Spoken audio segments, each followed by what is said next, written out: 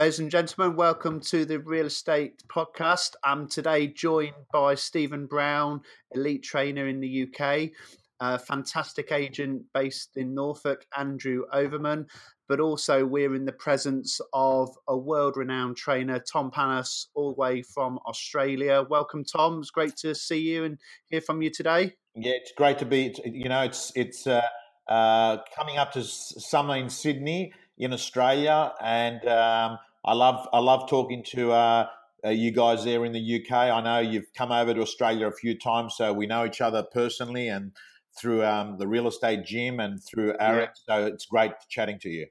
Fantastic. And you always seem to have the better weather than what we do. We do. So, Stephen, what have you been up to this week? Busy week, so I've been doing some mentoring, some training, a list of our negotiator masterclass, just about to start a session on turn your data into gold. Really interesting mentoring session was how well you know your numbers in your business, your key performance indicators. So, and the person who I was dealing with, been in business for 8 years, and unfortunately doesn't know those numbers. Okay, well, so what's the first question that we've got for Tom today? Because when we were over in Australia and went to ARIC, we met or had the chance to see Tom Ferry, and he's very much talked about the fixed and growth mindset. So, Tom, we had an amazing time in ARIC. You compared it brilliantly, and we learned so much.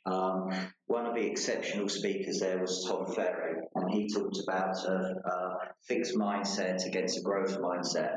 What does that mean to you, Tom?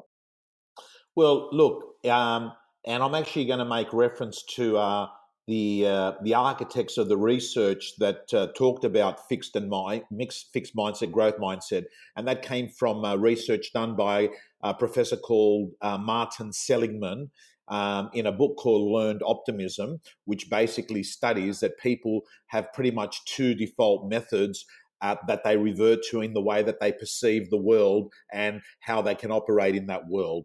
So a fixed mindset essentially is someone that believes that there's nothing that they can do about it, that they've been dealt with certain cards in life, that they're the cards they've been dealt with, and that there's not much they can do with that.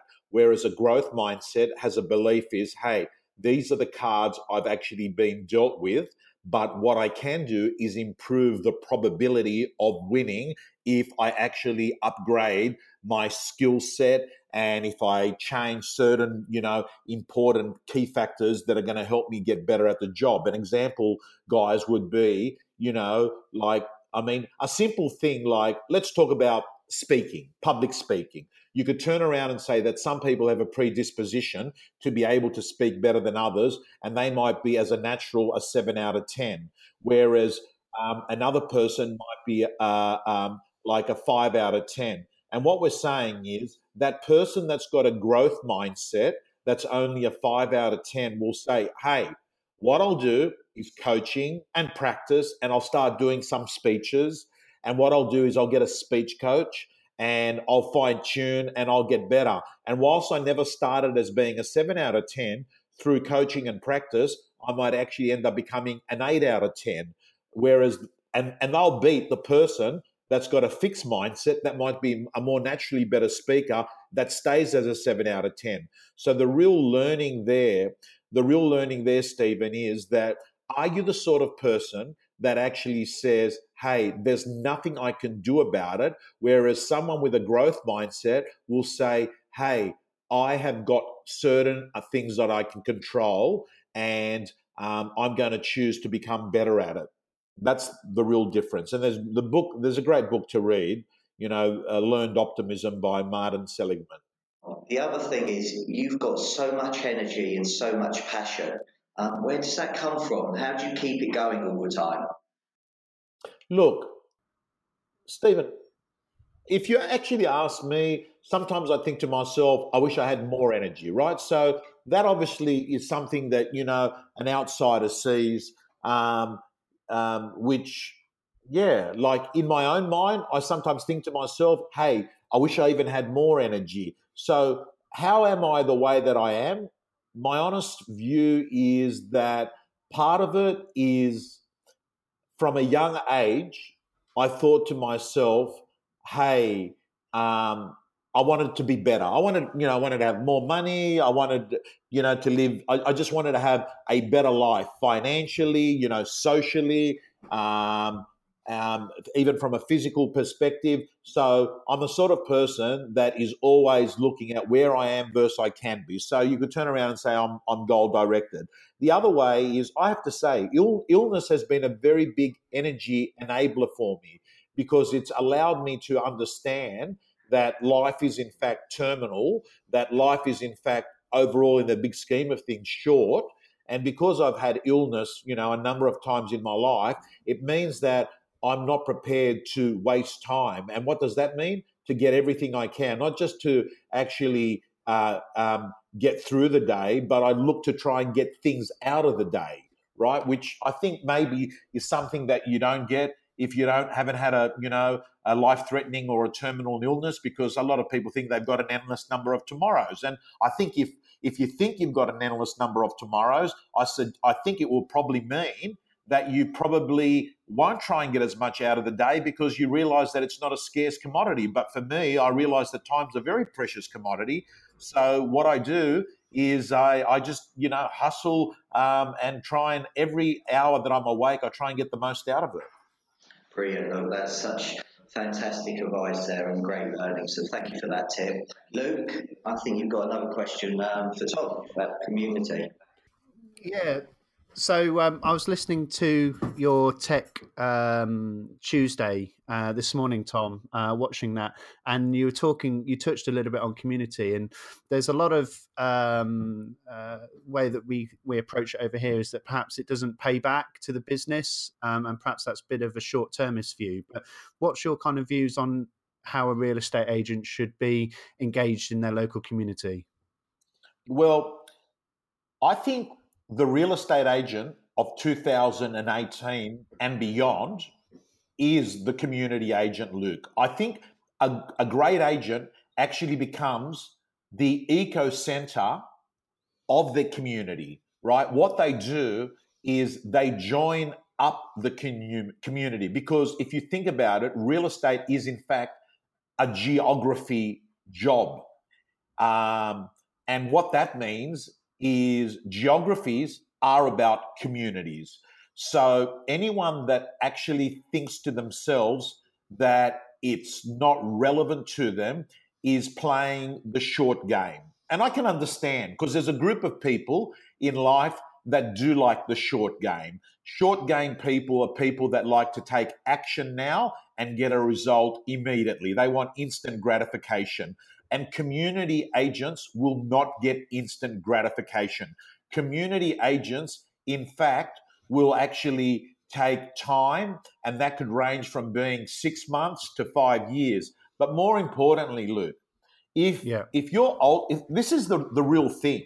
If you're looking at community as being simply a sales strategy to bring you money, that won't work, because what actually is happening is that you're immersing in the community, not on the fringes, but right in the center. And if the community can suss out that your motive is to grow your business, they will smell commission breath a mile away and know that you, in fact, are the cowboy community. And that is not what a community agent should be.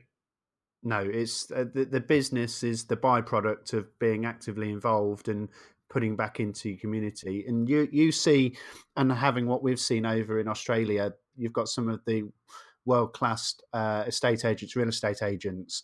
And what are the kind of things that they're doing to get involved in their community so that they're part of that community? Okay, so Luke, some of the things that I see community agents do is they find something that they love themselves, and they find an organization in the community that is actually doing this thing. So what happens is they're going to actually do something that they enjoy. So for instance, if your passion is football, right, they'll immerse themselves with a football club that has got people from that community that are involved with that club. And then what they do is, instead of just writing out a check for some money. What they do is actually buy the right to actually get the attention of that community. And how do they do it?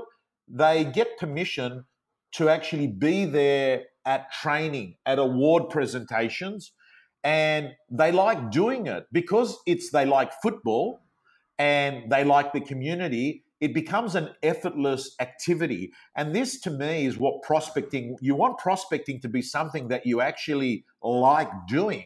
And because you like doing it, Luke, people actually can see that you'd be doing it whether you're an estate agent or not. And what actually happens is they begin to like you as a person. And they might not be doing business on their property for quite a few years, but one thing is for sure, you will be on their shopping list. But what's happened is in the process, you're doing stuff you like. So an example is find organizations that currently have an activity, whether it's football, I don't know, whatever it is. I only mentioned football because football's, one of my passions. And I know it's, a strong passion in the UK. Yeah, no, fantastic. I mean, that's amazing. We do an awful lot with the community here, from Santa letters to hosting Santa in the grotto, and it's now become expected in the community that each year they can come to their Christmas fair. They can come and see Santa at our office. We donate all the proceeds to charity every year, raising thousands of pounds. And I know Andy does the same over in Thetford. He's very actively involved in the community, and I think recently there was a card that Andy's recently received. Yeah, we support the annual Fusion event, which donates money to three fantastic charities, each St Nicholas Hospice and Time Norfolk. We raised over £7,500 this year, and I received a card yesterday from the organisers, and there's a very poignant quote. It's "Your greatness is not what you have; it's what you give." And that really resonates with me. Fantastic. So, Andy, I think you had a quick question for Tom, just to ask, obviously, from being in the field and on the ground all the time, about wanting to get ahead. Yeah, so Tom, obviously we're heading towards the end of 2018 and looking ahead at 2019 now. There's a lot of talk about how the market's getting tougher. And I just wanted to ask, what would your top tips be for agents looking to finish the year strongly, and more importantly, set themselves up for 2019? What I would be saying is, Andy, what are my top tips? Tip number one is Christmas doesn't start till 21st or the 22nd of December. And I don't know if the UK is like, Australia or New Zealand, but come late November, December, there's a certain group of the industry that are saying, hey, Christmas is coming. And they sort of mentally begin to taper off their work. So tip number one would be, gang, understand that, Christmas, when you're at work, work. If you don't want to be at work, then go on holidays early, go enjoy summer holiday in another country. That would be tip number one. Tip number two is try and, I'm a big believer, Andy, that what you should be doing is like a vacuum cleaner, suck up all the stock there is there in November and December. So when you do come back, in January, in the new year, that you've actually got a large number of listings. And I would even suggest that, agents walk in to valuations, and even if they've got to sign up what I call pocket listings and say, listen, we know that you don't formally want to go into the market till the new year, but what we want to do is list it as a pocket listing, because if we get a buyer, in December, or people that have got time off over Christmas and they're, looking online, I'd love to be able to tell them about your property, because they might be the one that pays, 5% more than anyone else. So I would say, make sure that you try and get as many listings, so that way you can have a much better holiday when you go on holidays. And the third thing is, I think sooner or later, Andy, people need to accept that this phenomenon of social media is in fact not social. This now is a clear strategy that people are using to get into the eyeballs of potential buyers and potential sellers. So what I've been doing is making sure that over the next month or so, they actually went off and they upgraded their skills, everything to do social media, video, and online. It's great advice. Thanks, Tom. And Luke, I know you've got a listener question now for Tom. Yeah, so this one I think a lot of agents will be able to resonate with. So this is from Sean in East Preston. Hi, Stephen and the team. We're coming up against a lot of the cheap fee agents where our fee is sometimes even double what the competitors are charging. How do I combat against that in order to help win the business? Look, Luke, the first thing is, and you're a very intelligent person, you're a thought leader in the business, and you know very well that that question has not come just from Sean. That question has come from every real estate agent on planet Earth, right? Yeah. So we know for a fact that this is not just a unique scenario in Sean's business. Everywhere in the world, right? And here's the other great news. It's not just real estate. It's the same happening with taxis and cabs. The same's happening with food. The same's happening with financial services. There's not an industry where there's not someone else that does things for half the price. It happens in airlines. So step number one is you've got to accept that there's a group of people in the market that want what I call the sticker shocker price. And that is they don't care. They want the cheap airline. They want the cheap car. They want the cheap agent. So there's a group of people that you're going to turn around and say, not everyone will be a client of mine. I get that. Step number two, you need to move away from being a commodity and become a value-added provider. You can't be in the commodity dungeon. A commodity dungeon is when you are the same as everyone else, that they begin to say, hey, you're the same, you're the same, you're the same. I'm going to pick the cheapest of three very average estate agents. So what's the clear principle there? Don't be the same. Be different. Be a value-added provider. Show more, do more, give more.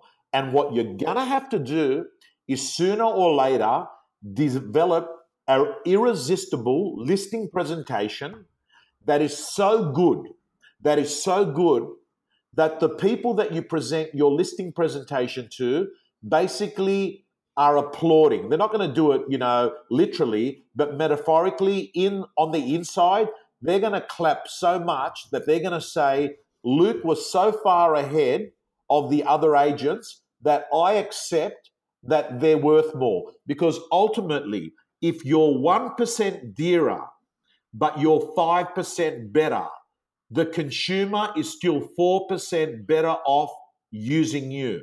So the real strategy is to be able to win someone's heart, that they understand that they're going to get a better result with you.